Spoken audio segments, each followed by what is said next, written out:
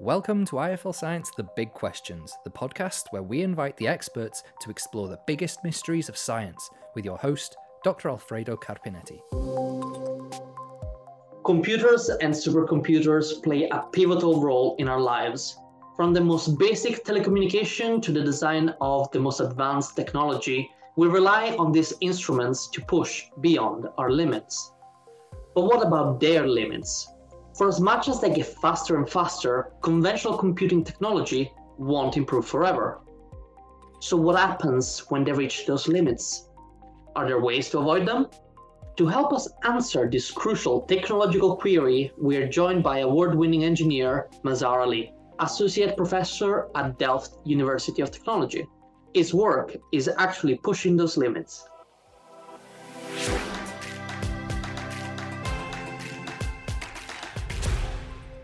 Hello, Professor Ali. Thank you for joining us. Can you please tell us about yourself and your work? Okay.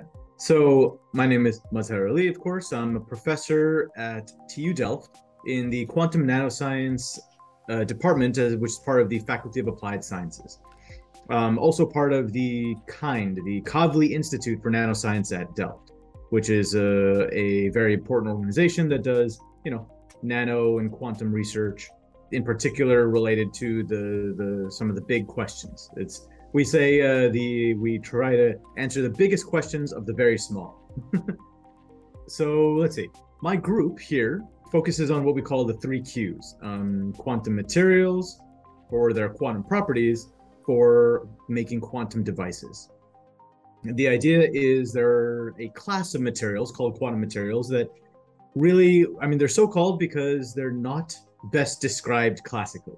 It's a bit of a broad definition, but it has a really important point in that they're manifesting quantum mechanical properties often at macroscopic scales, which gives us the opportunity to try to tap into, those quantum mechanical phenomena beyond even just let's say first order effects, trying to actually take advantage of things like quantization nowadays.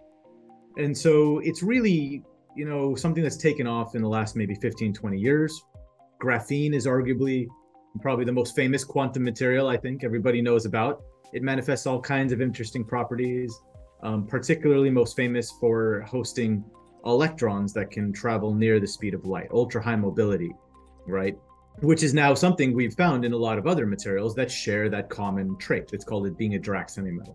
So those are examples of quantum materials. And that's an example of some of their quantum mechanical properties.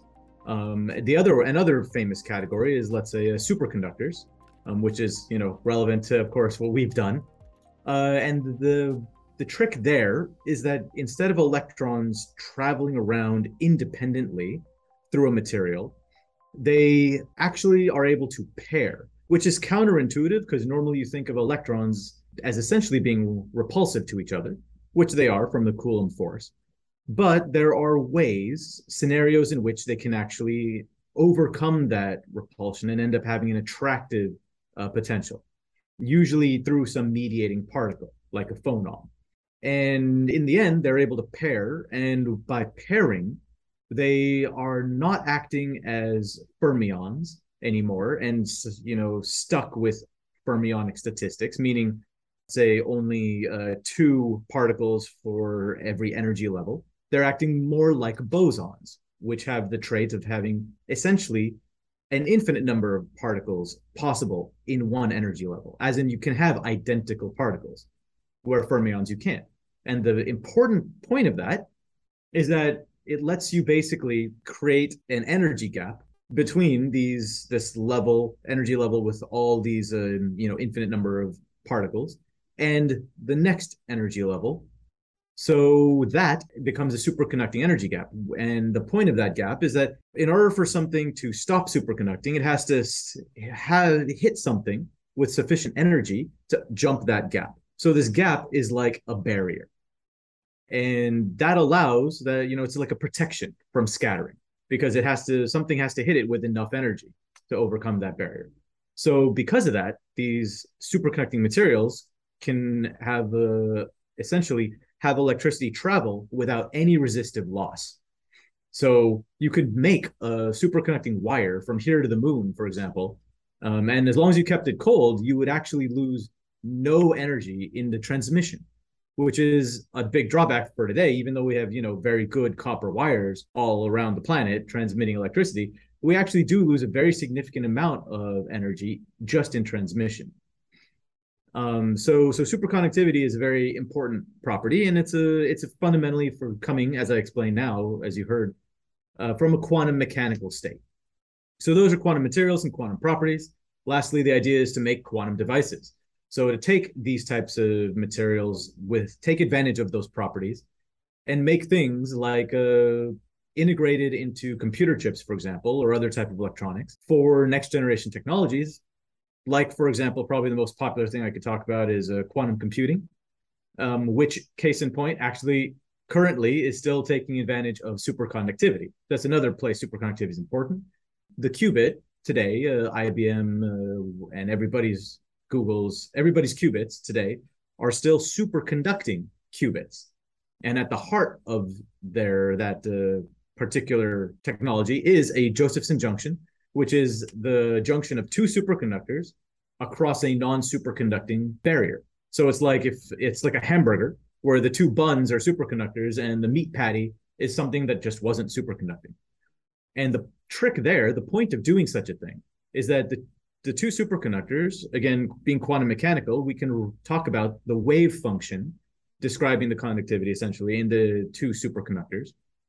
And those wave functions of the independent superconductors have to talk to each other through that non-superconductor. And so they can interfere with each other. And that interference is super important, actually. And it gave rise to the SQUID, the superconducting quantum interference device, and the Josephson relation. So Brian Josephson, when he was I think just a grad student. Yeah, he was like 22, I think, or 23 years old. And he wrote down famously, he did almost like just a homework problem style. He wrote down what he thought would happen if you took the scenario of two superconductors across a non-superconducting barrier, and he found that you could still superconduct because if the wave functions constructively interfered, then you would be able to have these Cooper pairs, the superconductivity across the barrier as though the barrier wasn't even there. But when they're out of phase, then it would turn off. The superconductivity would die. And how could you tune the phase? And that was a very important finding. The phase is modulated by a magnetic field. So all of a sudden, you could have a device where you could have superconductivity on or off as a function of a very small applied magnetic field. And so if you were measuring whether it was superconducting or not, and you wanted to be able to tell if there was, let's say, a magnetic field around, let's say even the magnetic field of your brain, it's so sensitive. It's 10 to the minus 15 Tesla is the magnetic field generated by your brain. This device is able to be so sensitive that it can detect that because it would turn off the superconductivity by making the wave functions misalign. From quantum computing to magnetic resonance imaging, which is actually the same thing of what I just talked about, this magnetic field detector, superconductivity is super important. What a tour de force of everything that your institution is working on and many other researchers across the planet.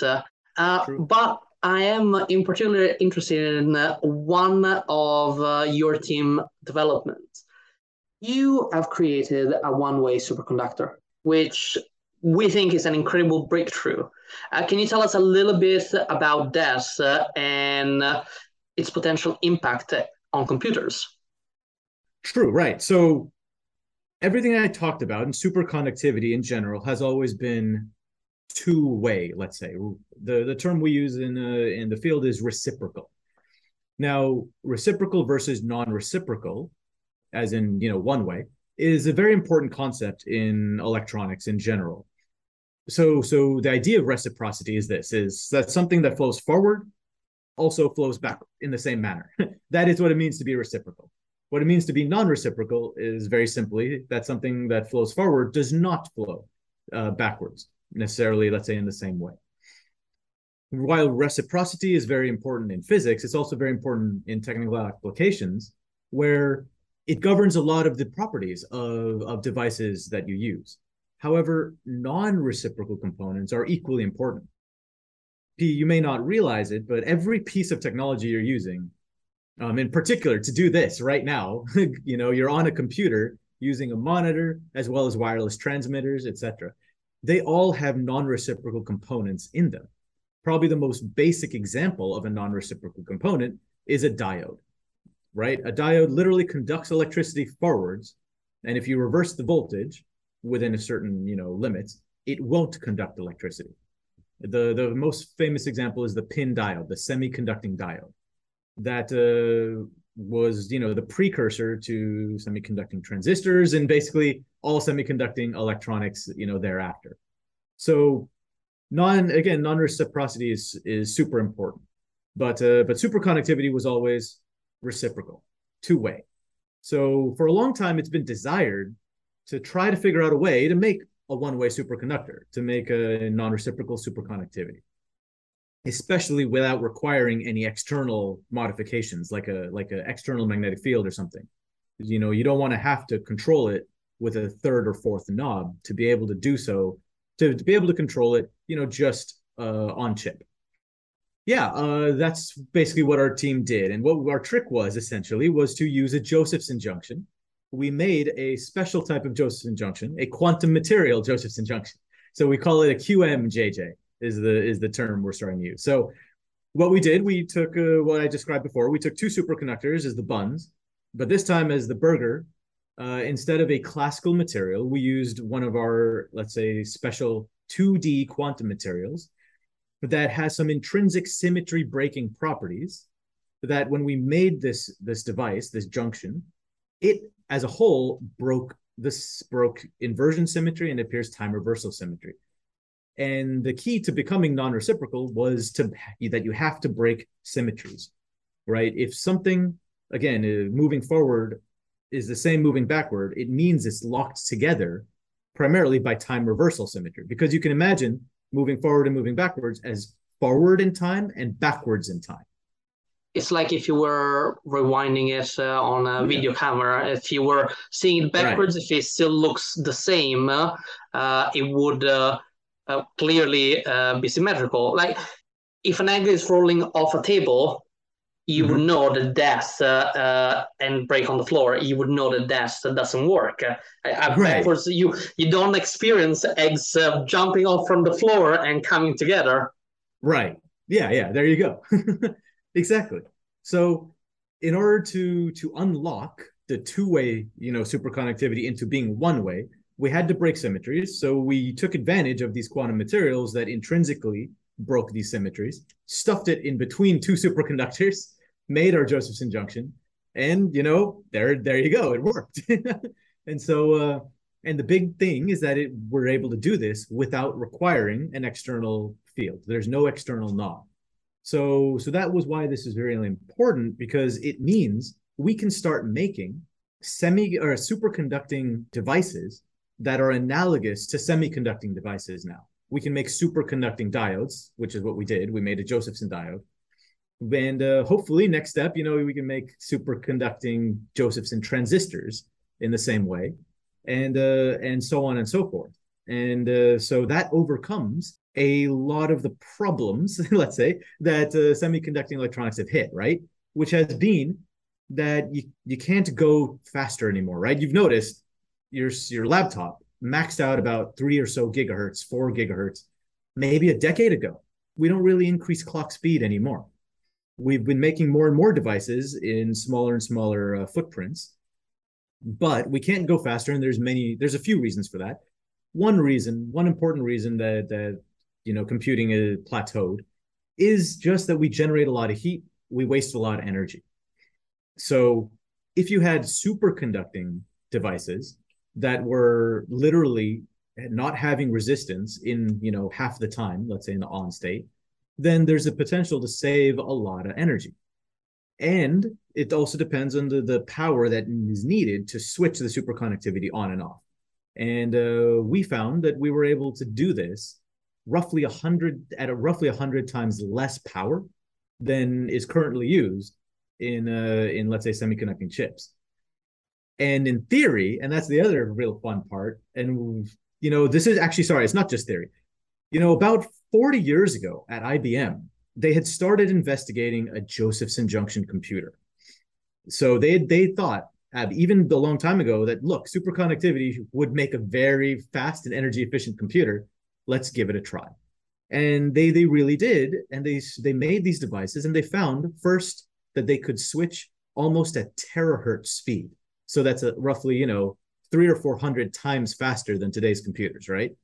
But they were able to switch these devices, but they found that there's, one big problem, which was that superconductivity was reciprocal, and they would had a lot of error when trying to do the switching. The bits weren't as robust as, the semiconducting versions because of the non-reciprocal nature, like I said, of the semiconducting electronics based on things like diodes and transistors.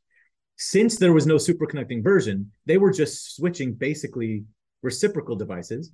And when they would try to turn it off, if they were even a little bit inaccurate, which, is life, then they couldn't turn it off and they would have an error. So even though they were able to go, at almost terahertz speeds, they had a lot of error. And they specifically said, boy, it would be great if we had a, non-reciprocal superconductor. So here we are 40 years later solving that problem and saying that, look, first off, that we can definitely switch at way lower energies. And now we're going to try in the lab to recreate those experiments from long ago using our one-way superconducting diodes, or let's call them non-reciprocal superconductors, and see and confirm, hopefully, that we can still switch at terahertz speeds as well. In which case, we're off to the races, right? It basically resets Moore's law. Rather, we can start scaling speed up again. Even though, you have to cool a superconductor down, you don't have to cool it down enough so much that it offsets the energy savings. That was very intriguing, and you have hinted at our big questions with the mention of how computers have plateaued and Moore's law.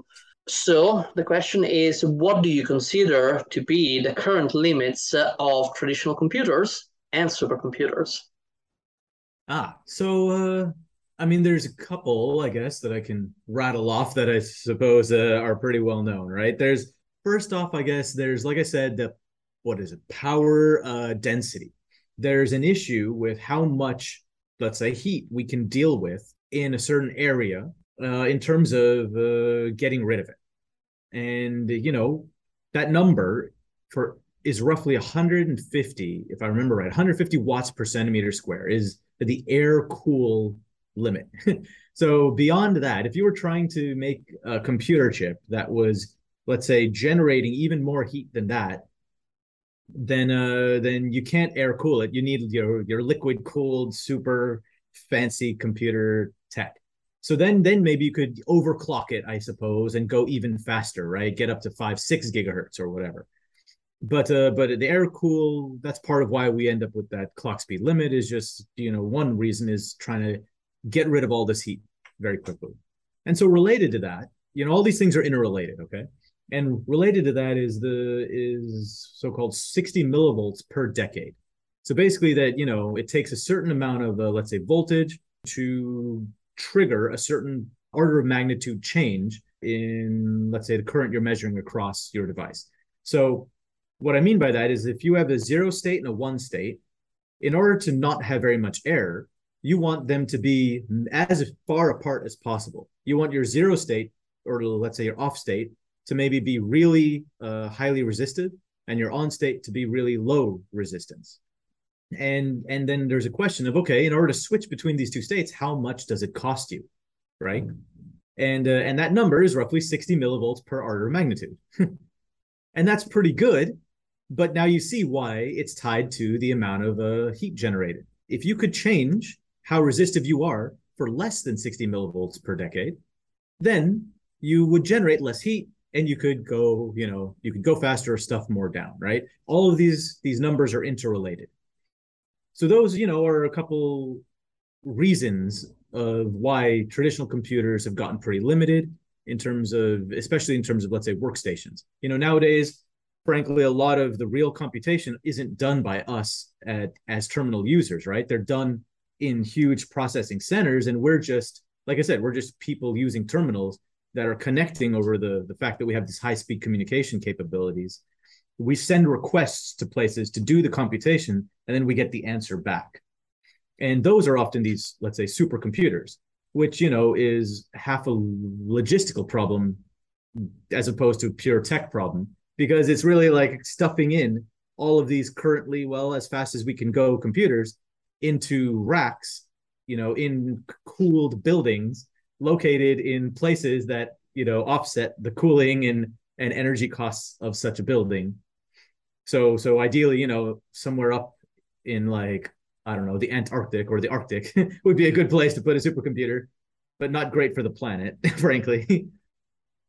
Yeah, I guess that's where I'd stop there. Those are some of the, let's say, the limits of the traditional approach, especially the von Neumann style computing, which is what, these are. And you and your team have already worked on one potential breakthrough to push beyond those limits. Do you have any insights on other breakthroughs that could push past those limits, if there are any? Oh yeah. I mean, so we have a route, right? We're trying to basically continue or extend the von Neumann route using our special materials and our special junctions to allow that route to go faster and be more energy efficient. Okay, that's a way. But there are other ways that are, trying to change the formula completely, as it were.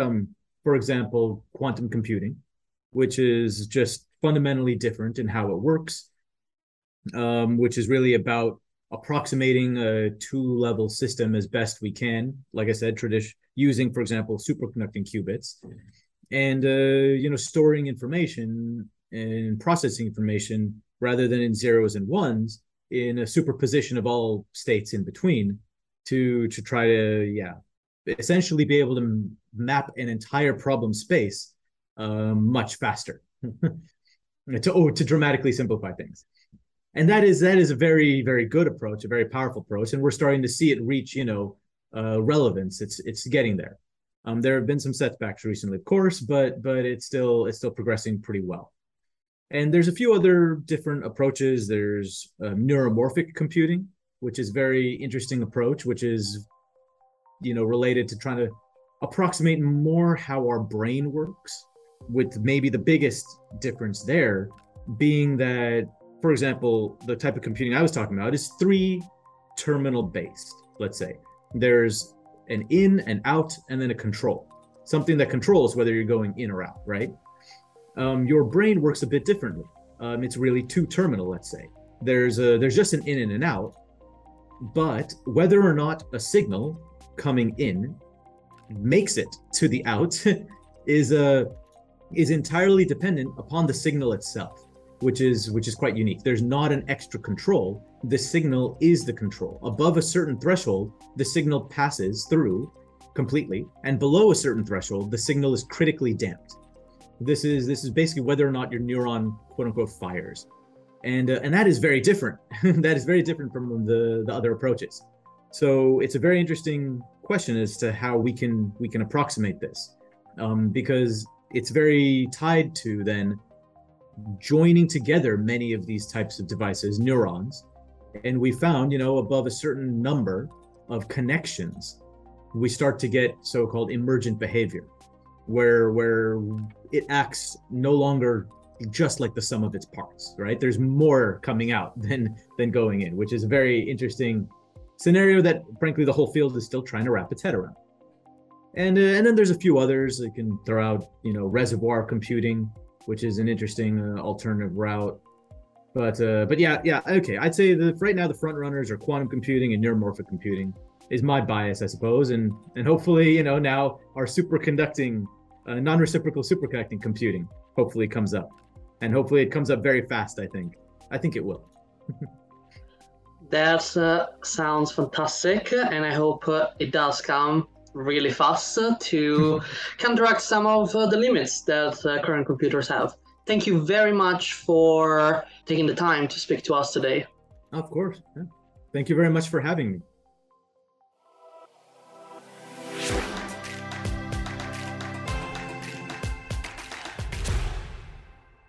Thanks for listening to IFL Science The Big Questions. Head over to iflscience.com and don't forget to sign up to our newsletter so you don't miss out on the biggest stories each week. Until next time.